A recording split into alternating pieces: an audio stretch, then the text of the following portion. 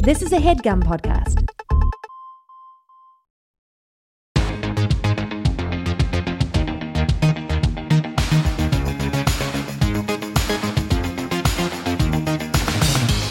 Hello, this is Good One, a podcast about jokes. I'm your host, Jesse David Fox. This is the final episode of our mini rerun season, and I hope it was as fun for y'all to look back as it was for me. Right now, we're still working on the next season of new episodes. We're really trying to figure out how we can build on what we've already done, and we'd love to hear from you. Who should we have on? Be it a specific person or a type of comedian? Should we do more panels, more live shows? If so, where? Please let me know. Good One is the thing I'm most proud of in my career, and it means so much that you listen, so I am open. But until then, we still have this week's episode, and it's my interview with Maria Bamford. I don't know, sometimes I think maybe Maria is the best stand-up comedian working right now. I know I literally said that pretty lightly, but I don't say that lightly. I don't know what it means for someone to be the best stand-up comedian, but a case can be made for Maria. She has a completely unique, revolutionary take on the art form, and the skill set, be it vocally, physically, joke writing-ingly, to articulate her vision to a large audience, but not so large that she's forced to water herself down to appeal to people completely removed from her worldview, but significant. She is political in her way and just so undeniably personal. Her darkness is really dark, but she tells her story because, one, that is who she is as an artist, and two, because she knows an audience could be bettered by it. For the joke we talk about on this week's rerun, she takes that last point literally as Maria didn't want to talk about a bit from one of her acclaimed, beloved albums or specials or a scene from her show Lady Dynamite. Maria wanted to talk about the convention speech she gave at the University of Minnesota in 2017. It might seem like an odd choice at first, but if you know Maria, which you're about to if not, it makes perfect sense, as it was a new way to explore maybe the two most prevalent themes of her work, talking about things you're not supposed to in polite society and a fascination with different audiences. Who's in them, how big they are, be it her parents, be it a stadium. Are they having fun? Are they not having fun? Why? All of this adds up to say there is no one like Maria Bamford, and comedy is better for having her. So here is Maria Bamford at the University of Minnesota commencement. Oh, my goodness. Oh, my goodness. Hello. And I completed my degree here in creative writing in 1993, and I hope the following words reflect that education. I am honored to be here. Thank you for listening. Let me begin by talking about the elephant in the room at a liberal arts graduation ceremony, and that is money. As a Minnesotan, I am ashamed to admit that I love money. I love a fair exchange of goods and services. I love to buy things. I love to get paid. And also, perhaps unlike most people of Norwegian heritage, I love full disclosure. I love open book accounting. And what better way to combine these passions than by telling you the story of how I got paid to be speaking to you today. Let us begin at the beginning. I will read a section of the email sent to me by the university inviting me here.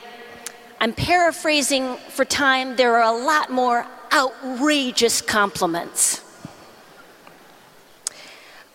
Quote, "We feel that as a graduate of the University of Minnesota, Maria is the perfect person to speak at the commencement.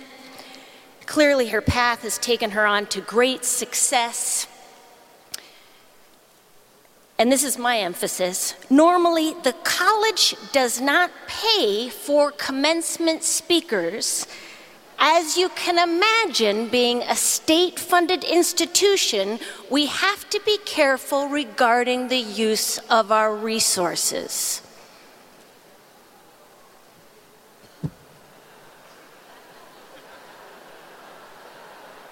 Well,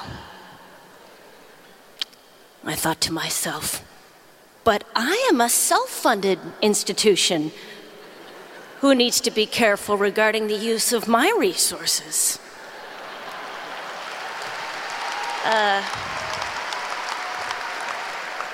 Was my alma mater lowballing me? I'm not a sitting governor, and the football coach isn't living check to check.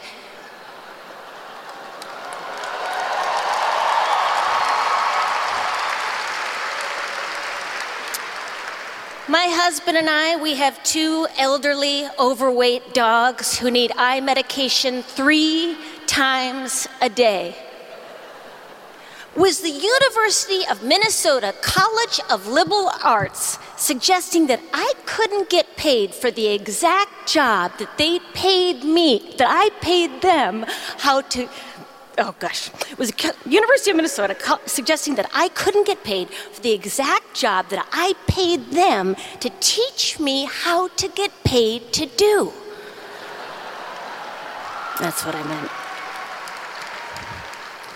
Well, of course not.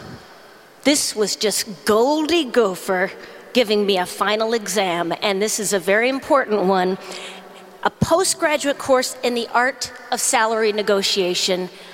I hope I passed. I went to my business advisor, Mr. Elliot Kashin. He is an Armenian-American businessman living in West Milwaukee, Wisconsin. He's an aluminum siding salesman and a 79-year-old father of my dear friend Jackie. I told him my story. He said, one of the best pieces of advice I've ever gotten, which is, and you need to know this if you're going to be a liberal arts major, never say no without a number. I went back to the U. I counter-offered with 20 grand. The university went dark. 2 weeks to response, nice waiting game. And came back with 10 grand. Elliot Kashin wanted me to split the difference at 15,000, but I'm still from Duluth and filled with shame. And so I stand before you for the amount of $10,000. Now, after taxes and commissions, that's $5,000. It's the difference between gross and net. Also important to know, gross is the disgusting amount of money that you will never receive. Net is the little bag that you get to take home in your sweet little roll. I am going to get paid in cash with a gun on the table afterwards. Now, at this point, you may say to yourself, God, her voice is irritating. And how can I avoid becoming this crass, money-grubbing comedian from Duluth with a visible tremor after being on several psychiatric medications?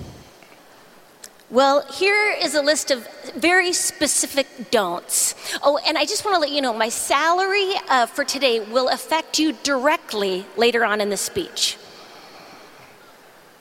These are things, if you don't want to become what you see before you, don't do these things. Don't screw it up.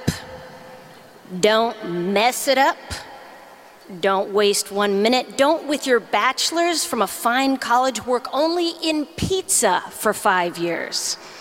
Don't busk for change on the streets of downtown Los Angeles playing a musical instrument poorly.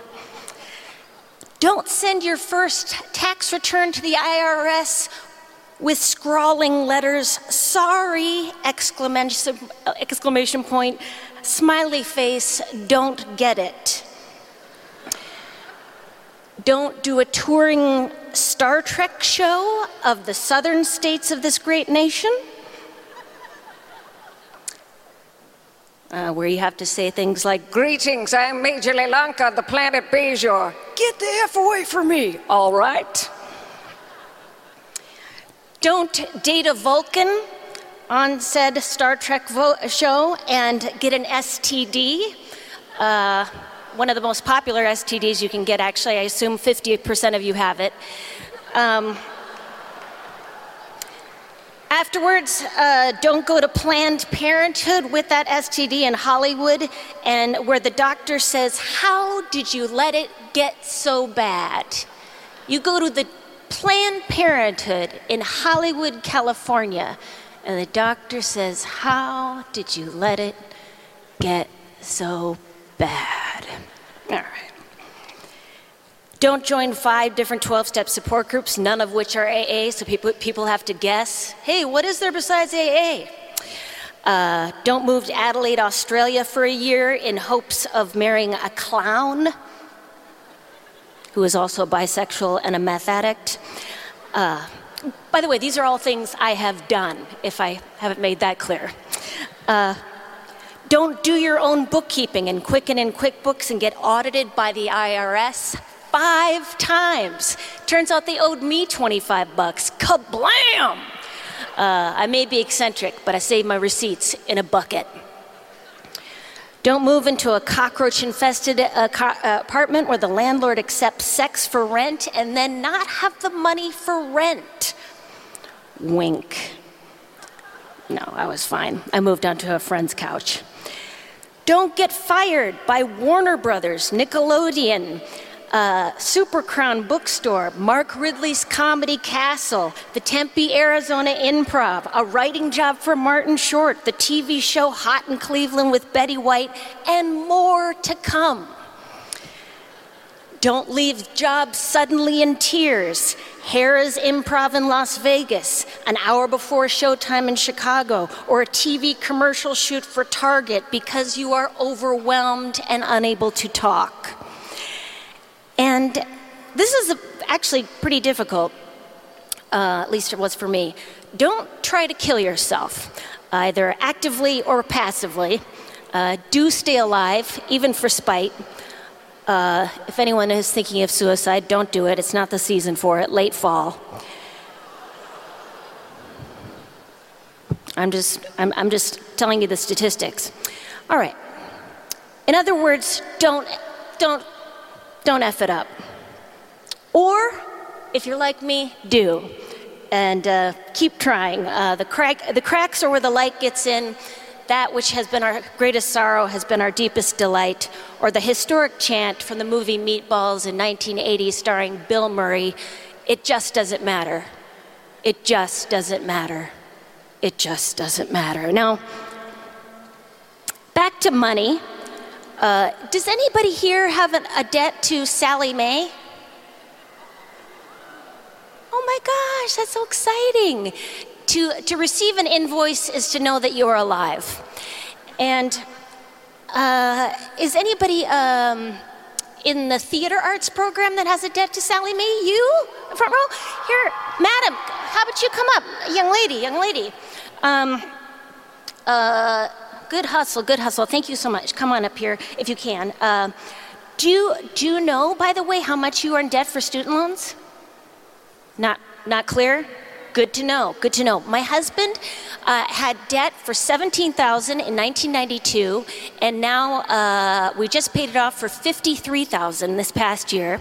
So what I'm giving to you is a check for $5,000 written to Sallie Mae. It's on, has the address. Now, I could have given you more, madam. And what is your name? I'm so sorry. Elise. I could have given you more, but I did not negotiate for myself a higher salary. Good to know. Thank you so much. Congratulations. Have a great day. Thank you so much. So I'm here with the comedian behind that commencement speech, Maria Bamford. Thank you so much for doing this. Thank you very much. I guess before we even get to the writing and the negotiation, I just wanted to get, what was your first reaction to just being asked to do the speech? Oh, I was so excited and honored, and it's neat because, I was amazed that I was able to graduate. So that felt, to feel like I was needed for something always feels good. Do you remember your graduation? No, I didn't attend. I just got my thing in the mail. Who were you at that point? Who was the college graduate, Maria Bamford? I was living in, I believe, a cooperative called Bosch House after Euronymous Bosch, renting a room for $140 a month, but I was late a year in paying. I had shaved my head for reasons of fun, and I think it was inexpensive. And I would just kind of play my violin on the street. Not very well for money, and that was how I was making money and playing. Also, I worked part-time at a Pizza Luce place in downtown Minneapolis. And was otherwise doing one-person shows. You know, you talk about the specific negotiations, but I want to talk about, so you decide you want to do it, but you need money for it. And I kind of want to walk through the back and forth of the reasoning of, why did you feel you needed to be paid? And then also, how did you pick $20,000 as your initial offer? Well, I'm 46 years old. I did not have a fully funded retirement account. Our living expenses, including at retirement, or what I pay myself from my company, Bamfuco Incorporated, which is an S Corp, is gross of $13,500 a month, which nets to $7,500 a month. In order for me to perform out of town to make it worth my while and be able to pay publicist 17.5% off of the gross in manager and agent fees, to pay for hotel travel, I need to make about $25,000 a month to pay myself and my employees. Also, I think it's important to get paid. I am an almost millionaire. A millionaire is when you have beyond what you have in an assets. Or, for example, even if you own a house outright, the technical definition of a millionaire is somebody who has $1 million in cash fluid assets. I did not know that. Well, interesting. Yes. We have about $700,000 in cash assets. My parents, who have just retired in northern Minnesota and are living okay. They live in a 3-bedroom, 2-bath house. So when they get to travel and have a good life and have good health insurance, they have about $2.5 million in assets for retirement. So what I'm trying to say is that for me to do a job for free is a bit grandiose. And if the University of Minnesota is truly a nonprofit, that's struggling for money, and perhaps the College of Liberal Arts is, maybe they're not getting any funding from the rest of the foundation, which I know they are raising about $600 million for a new athletic facility. There is a lot of money there. As a school, it looks like people could live there. Like, it's beautiful. Yeah. It's gorgeous. Everything's looking good, as far as I can tell. As far as being an independent contractor, I found that when people do pay for something, sometimes there can be more appreciation of it. Yeah. And I also did some internet research of what commencement speakers who are not congressmen or not public servants already are paid. They're usually paid between $5,000 and up to $100,000. Yeah. So I realize I am a public servant of some sort, but I'd also prefer to give my money to where I want to give it, to not donate. University of Minnesota, although it was a great place for me to attend, and I'm glad I finished there, I'd rather give money to homeless resources in my neighborhood or directly to the students, which is what ended up happening. So you seem to be really into sort of money, not in terms of money in terms of like I want it, but in terms of like the idea of sort of the public's relationship with money or people's relationship with money. Yeah, or full disclosure and open book accounting, and not that I have no idea what I'm doing, and I am nobody to look up to, and obviously I have, on some level it may be creepy or bragging, and then on the other level it's like, well, like lack of privacy. I know people feel like, just everyone has different opinions about money, but they're very strong. And so that's very interesting to me, how strong it is. Yeah. And that something that has such strong feelings about isn't spoken about. Yeah. Well, it's like anything. It's interesting because even when you put it that way, it's like you've had a career where there's certain sort of taboos that you've voiced. And this is like the one that is so much more commonplace in that everyone is interacting with money is even less spoken about in like polite society. Yeah, that it's seen as... Like, I remember I got an email of somebody saying, my email address used to be Nice Lady LA. Big mistake. And because I do want to be seen as a nice, generous, loving human being. Of course, I am not all those things, but oh well. And they said, if you're a nice lady, then will you please come perform at this thing for $300 in an outlying city that would take about $1,000 to get there? And I said no. And they were so bummed. Oh, we love you so much. We love you so much. And I think, especially as artists, there is this idea or guilt of like, if you love what you do, you should want to do it anytime, anywhere. Well, yeah. But I think there's also, you can create boundaries for yourself of like, I don't want to perform for less than $250 west of La Brea. You know, like in Los Angeles, I've lived here for 23 years. I'm done. Yeah. I'm done. Like Santa Monica is now like a foreign gig. Like if you're going to Santa Monica, that's like basically. Yeah, that unless there's something that's really interesting about it for me, it's okay. I can let it go. And I'm sure that hurts me creatively, hurts me as a business, but also, part of my vision is to be a small business owner. I'm not interested in becoming a brand in so much as like, oh, you know, we've got t-shirts, mugs, I do have a t-shirt, but like, yeah. Like underwear that says like. Underwear, yeah, all the things that would say things from my act or something. I would prefer that people would make that stuff on their own. Like that's my vision, is that people would use their creativity rather than buying something. Take, pair your own underwear and make it your Maria Bamford underwear. That, my friends, I would pay you for that merch. That's what I'm saying. I'm the comedian who buys your merch. No, it's interesting. I mean, even like preparing for this interview, I've heard other interviews where we talk about money, and it made me think about my own relationship in that, like, I'm like, I can't believe anyone pays me to write, so I accept any amount of money.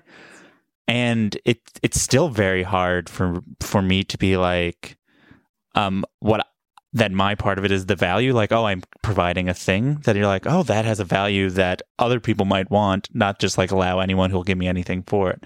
And I think as you said, a lot of artists need to learn that lesson. You're speaking to people that are going to have to figure that out.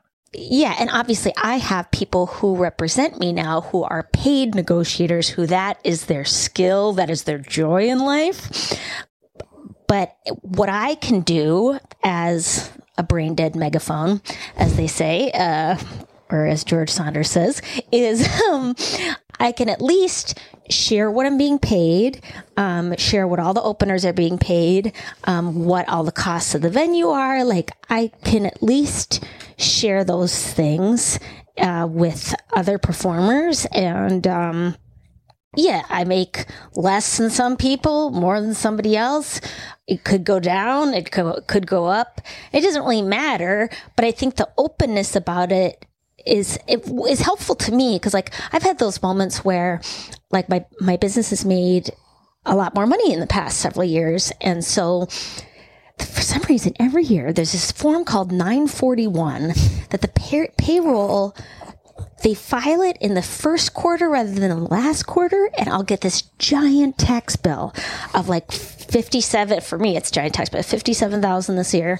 And they'll say things like, the IRS uses beautiful language. We will seize your property. We will come, we are coming today. Agent has showed up on the door. And the amount of anxiety that brought, it always turns out, or at least the past few years, it's always turned out that they're like, oh yeah, it's just the quarterly thing. It happened again. It's totally fine. We already paid it. It's done. But my uncle killed himself as he was $1 million in debt to the IRS. And I think he had other issues too, obviously had depression. But I think people feel overwhelmed, isolated, afraid when you have any sort of money issues. And so that's why I think it's good to talk about it. The good parts about it and, everything in between and the bad parts, like, being in debt. I've been in debt for health stuff where they're calling you all the time and telling you that you're worthless in every sort of way. And that we do have laws in our country that you can write everyone a letter and say, please don't contact me at home. And I will send you a letter and a payment every month. And I took me 5 years, but I paid off this medical bill at $2 a month. And it was hilarious. Sometimes they'd send the check back, which was very funny. And, but yeah, to live with dignity, with those kind of things, doing negotiation, the art of negotiation, which I had not learned as a woman, especially. Like you just be nice. Just be nice about it. And that is exactly what the response I got back from the university, and not so many words, was, oh, wow, we've never had anyone ask to get paid, which I thought was very surprising. Never had anyone ask. Okay, well, that's too bad. Like. Well, now they're going to get a lot more. Yeah, and that it was odd to ask to get paid to do something that is a certain amount of work. It's 15 minutes of hopefully new material. Hopefully the person isn't just scrounging up some old speech that they did for something else. And if I came from a place where I didn't need the money, where I had my, retirement fully funded, and I was anyways, there's just all sorts of things to say about that. Yeah. I did want to ask, there's one specific joke, which is they call it gross because it's a disgusting amount of money that you will never take home. Yes. It's funny because I literally have spent now 30 whatever years not knowing the difference between net and gross. Oh. And now I will always know. Oh, I'm so glad. No, I didn't know that either. And the fact that no one gives you a heads up, like that I was really, basically with having a television show, 2 seasons of it, getting a television show for me was like winning the lottery. And that's for producing and starring? Yes. But there was no one who took me aside and said, hey, save half that. I knew to do that, or asked, had some people to ask, but it took me a long time to learn that. Like even when I was starting out as an artist, I think I was only earning maybe $9,000 a year, and I didn't realize that I'd have to pay tax on that, and I still feel confused by it. Like I have talked to so many accountants. I've taken 2 bookkeeping classes, and there's something about my brain that has a hard time taking the information in. And there's also the process part of it where taxes are never really paid. Tomorrow, like we're in the next day, and you're already earning more and you're already spending more, which bothers me. Like I always just want to be done with something, and it's like you're not done till you're dead. So how do you normally write your act, and how did you go about writing this? I think it comes from the place of feeling sorry for myself, or internal justified anger or something, which is absolutely ridiculous. And then Jackie's dad did say, when he did say actually that you should have said split the difference, and then you should have said, let's go 17.5, let's go 15, and then, okay, this is the best I can do for you, 12.5. And then finally settle with that, and then walked if it hadn't been 12.5, which I think he's correct. But I'd already felt so embarrassed and guilty about asking. Yeah. So, but yeah, so I thought I'd just write about that process, like all the feelings and the kind of like and that I think I have a personal connection to Minnesota and feeling about like, oh, geez, well, aren't you fancy pants out in LA just asking for whatever you want? You have a house. You should give your time. The University of Minnesota, they need you. The Golden Gopher. Just that sort of like you've got to be a nice person. But I think I'm not doing anybody any favors if I did something resentfully. So those are the feelings that went into it, and then that went into the writing of it. And it's nothing against specifically about the University of Minnesota. Sure. I think it's just about the process of getting paid. And I had been paid by other universities extremely well. Yeah. So that was very surprising that my own alma mater really lowballed me. And that discrepancy was like, there's something there.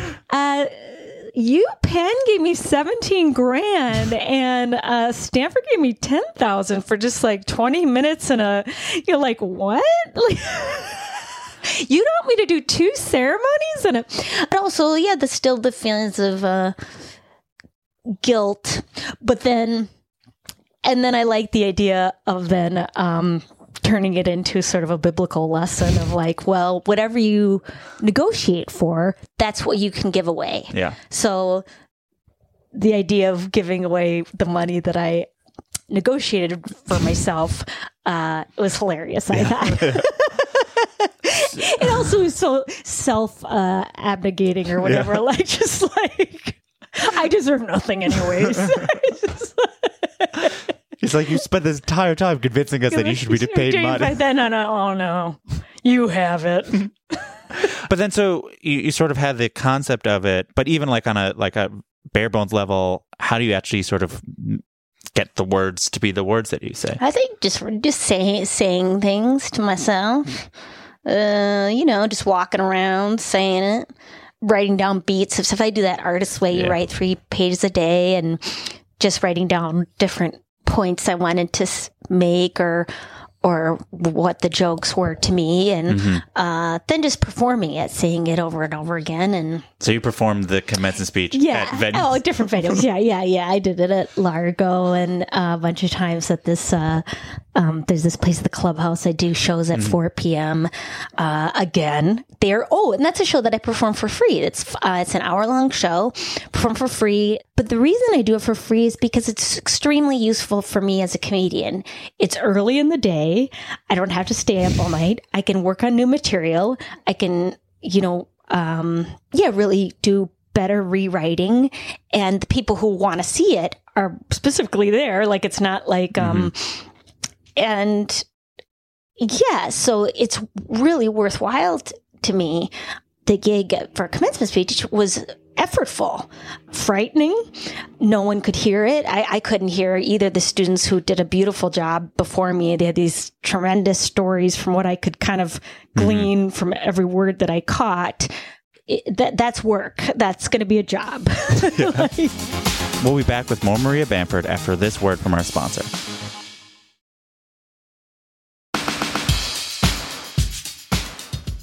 I wanted to ask about kind of your relationship to audience. I mean, you talk about it a couple times in your last special of like the idea of the comedian that can make anyone laugh. They like grind out their jokes until everyone laughs at whatever the concept they originally had. And you obviously still do a version of that. You're trying out the things, but what is your sort of relationship to that in terms of how much do you need for you to feel like, okay, this is a thing that works? What is your relationship to the audience as a collaborator in that process? I don't know. Things are going really well now, so it could be hubris. But I do, I guess I just, like I've been trying out new jokes, but they go very well at the 4 p.m. show. And then when I'm out on the road, it's much harder sell. But they're slowly getting better. But I'm definitely not for everybody. And I would doubt anybody's for everybody. Like even the top comedians in the world, there's going to be somebody who goes, not my cup of tea. You know, like, whether that's because of a language barrier or they can't see or hear them, like... But I think I do get jealous of people who have a lot of confidence. And so that is me.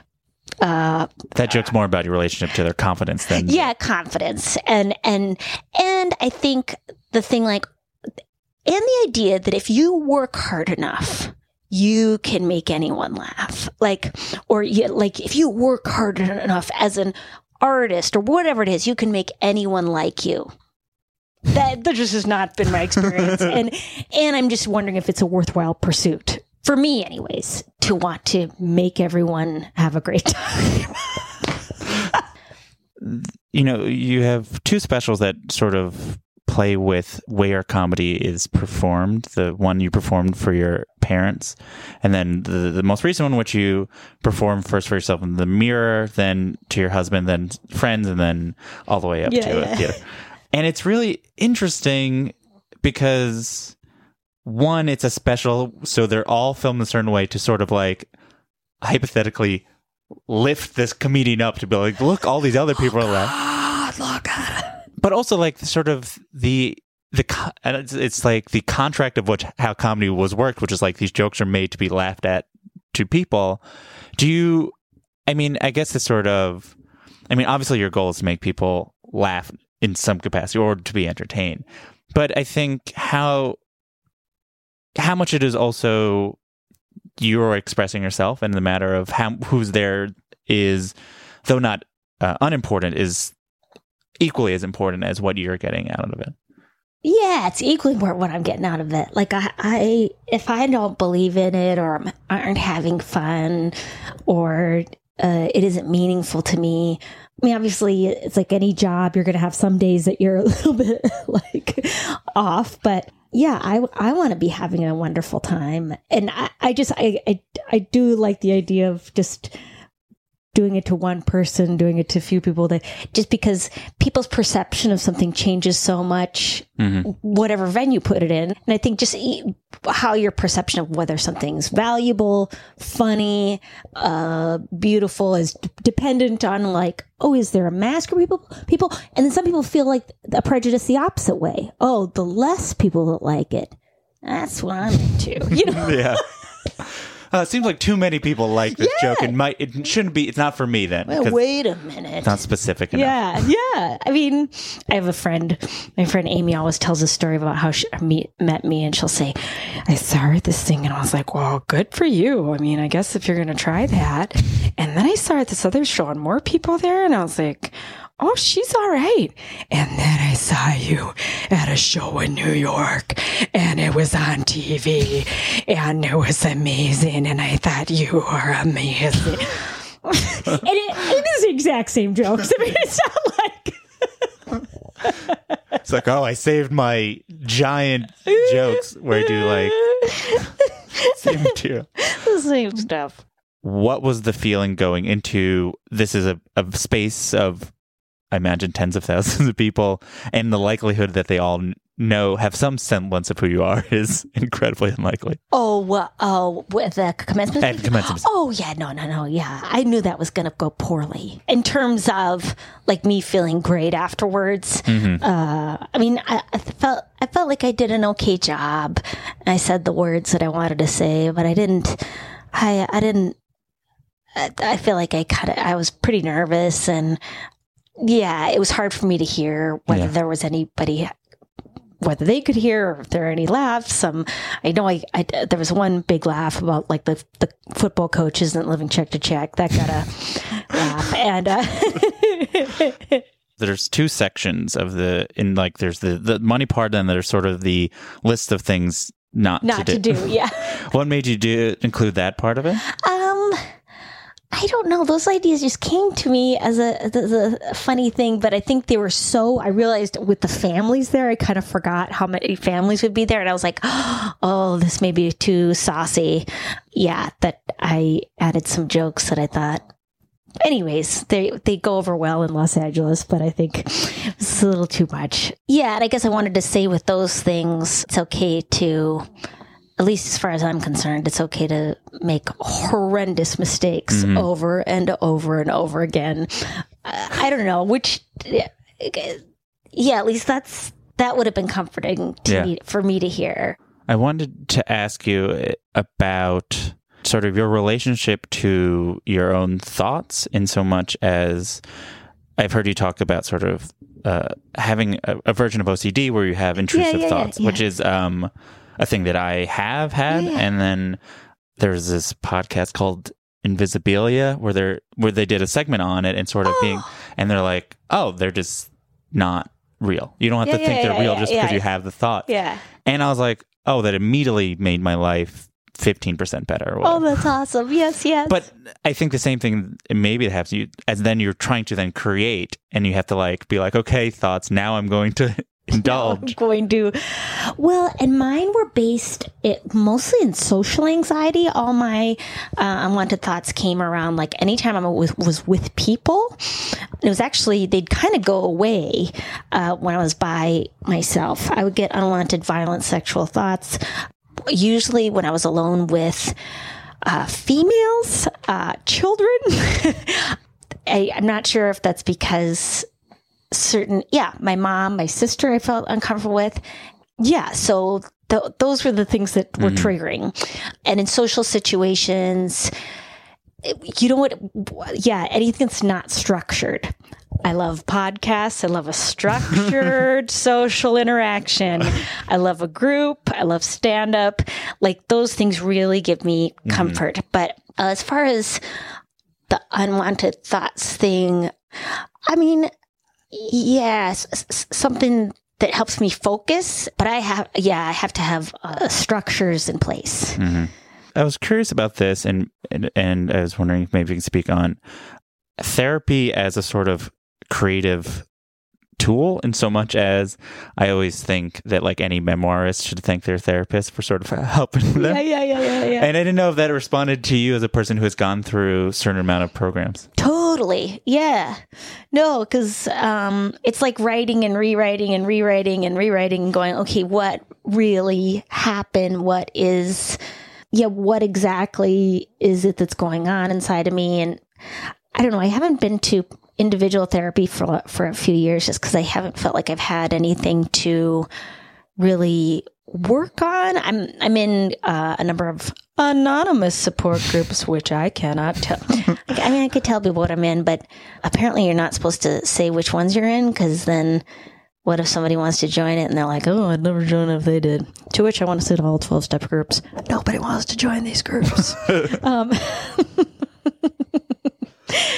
But so I've done some work with that, and I'm an atheist, by the way. If at 12-step groups, I change all the words to, which is fun because I'm an anxious person anyway, so I can change higher power or God or to Neil deGrasse Tyson, meat lovers pizza, whatever seems more powerful than me at this time. You talked about how, there's certain sort of sexual things that are odd to do, maybe hard to do in front of families, but sort of the more the mental illness parts that you went through. You said like, oh, this is a big one, like don't attempt to commit suicide. Or, yeah. How did you feel about doing that in this context, and it's hard to get, as you said, it's hard to get any response, but so how was it sort of just for you? It was okay. It felt like it was probably the wrong crowd or the wrong place to do it, just because it's just like people are just there to celebrate that they've made this huge accomplishment. Their families have sacrificed a lot of time and money and to support them, and so to like be doing a stand-up set or doing any jokes at all seems a little silly, but to whoever was listening, that's why I try to think about it. I think, well, maybe somebody was listening. Yeah. I wanted to ask you, specifically about the narrative, the sort of you struggling and then eventually kind of breaking through, and then now you're sort of on the other side of it. You know, it's, you walk through it a little bit in the speech. It's the subject of at least the first season of Lady Dynamite. It makes up a good deal of your last special. You know, what is your relationship to it as a subject, I guess, for art? And what is sort of the value you kind of see in telling it to people? Oh, well, this is a quote by Brenda Euland, who is a Minnesota writer from the 1920s. And I like what she said about, like, why do you make anything? I think the quote goes, why do we use all our creative power and write or paint or play music or whatever it tells us to do? Because there's nothing that makes people so generous, lively, bold, and compassionate, so indifferent to fighting and the accumulation of objects and money, because the best way to know the truth or beauty is to try and express it. And I don't know, obviously I'm not indifferent to money or fighting, but on a personal level, this makes my life meaningful to make a story of it. You know, I think that's what everybody does. If I can make myself laugh and have buy a house, then awesome. Giving away the money part of it, you said you figured out that'd be a good ending. Well, it's also showboating. Yeah. Oh, I love to be generous in front of a crowd. Oh, God. It is an interesting mix of both puffing yourself up and doing something good. You'd be like, look, it's so disgusting.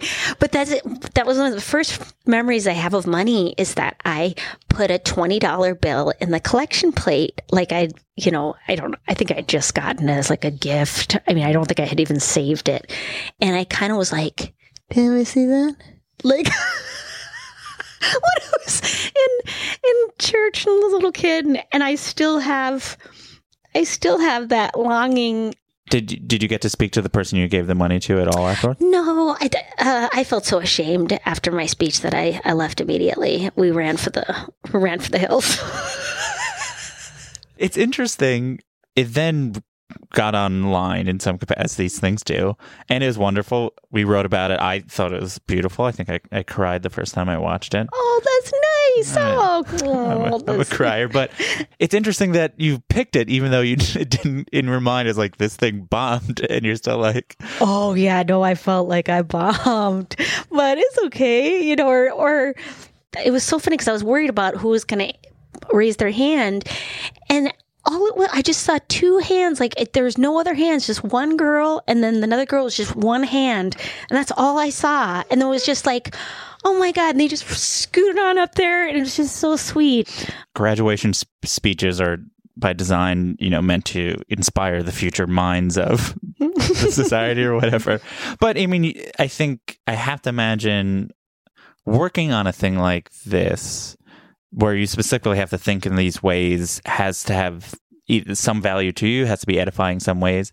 What do you think you got out of specifically this project? What do you think you might have learned from this specifically? That I do want to talk about that as a subject, and I'm not really sure how to do it without being offensive to other people. And also, which basically is just very, like, I want to do it in a way where everyone will like me. That is what I'm trying to say. But like somebody I really admire, I love Susie Orman. Although I did not agree with a lot of her philosophy, I did agree with the clarity of, it was really, and specifics. Like, I love that about comedy, specifics. Like when people mention, and then I went to the Copper Keg liquor store. It's like, oh yeah, like, tell me exactly what it was. I got an orange sun bleached liquor store notebook. Yeah. And like details. And I think that's fun about numbers too. Yeah. Like so I experimented telling people what I'm earning at shows. Oh, like how much you got paid for the show? For the show. Yeah. That, let me see. I was at La Brea and I got a 85-15 door split. And I want to say it was a $2,000 guarantee. It was a Sunday night show. I paid the opener $600. I want to say after that I net around after taxes and commissions I think it was about almost $3,000. So it's just interesting. It's super interesting. And yeah, it's fun. My husband and I, we have a 10-year-old car, and one car we don't, live high on the hog. We own our house outright, and we bought a new house. We're owning that outright. We don't have any debt, and we don't have, we have a credit card that we pay off every time we spend anything on it. Or I prepay it. I often prepay our American Express $2,000 a month so that we're never in debt. Yeah. And it's fun. You really do come off as so inspired by the topic of money. I love it. It's so interesting. My husband's just like, oh my God, please stop. But I do find it, and I think it probably comes from some pride that I think I feel like, oh, I've done a good job, like in trying to manage at least I haven't thrown it burning into the street. I've done versions of that, like buying lots of clogs online where I wasn't clear what my size was. I've certainly done that. But and then, do you think would you ever do another commencement? I'm sure I would if I needed the cash, for sure. Of course I would. Earn or burn, my friend. Earn or burn. Got to be willing.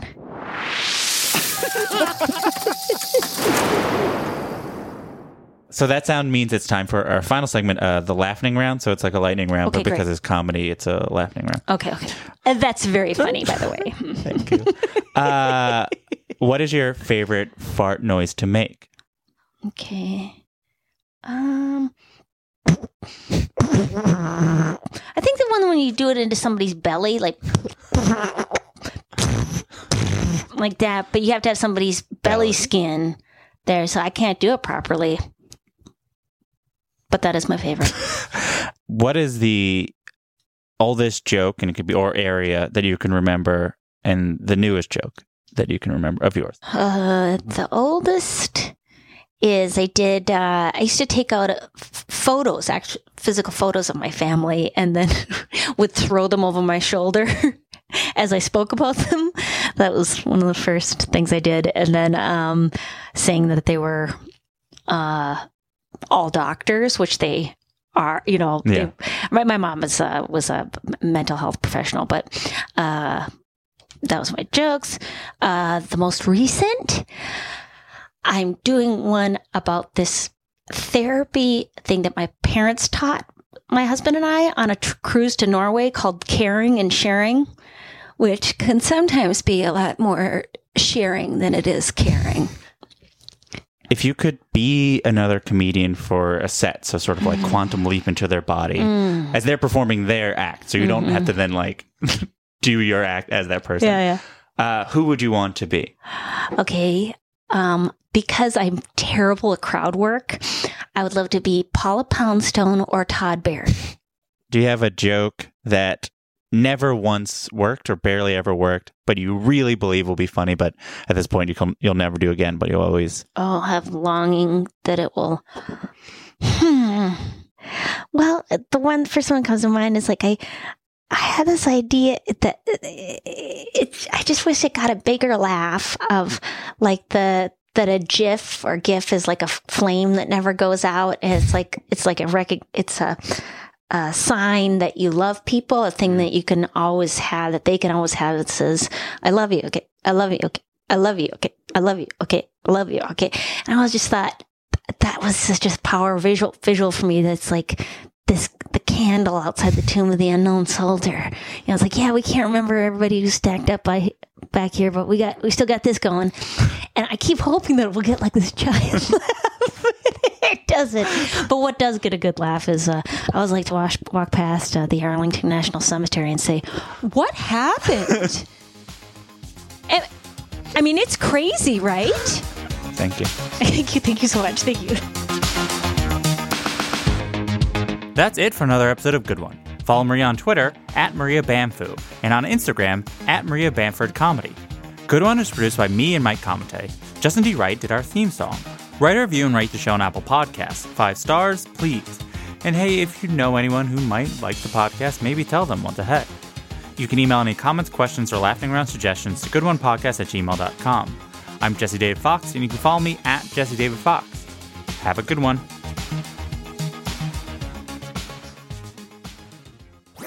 That was a HeadGum podcast.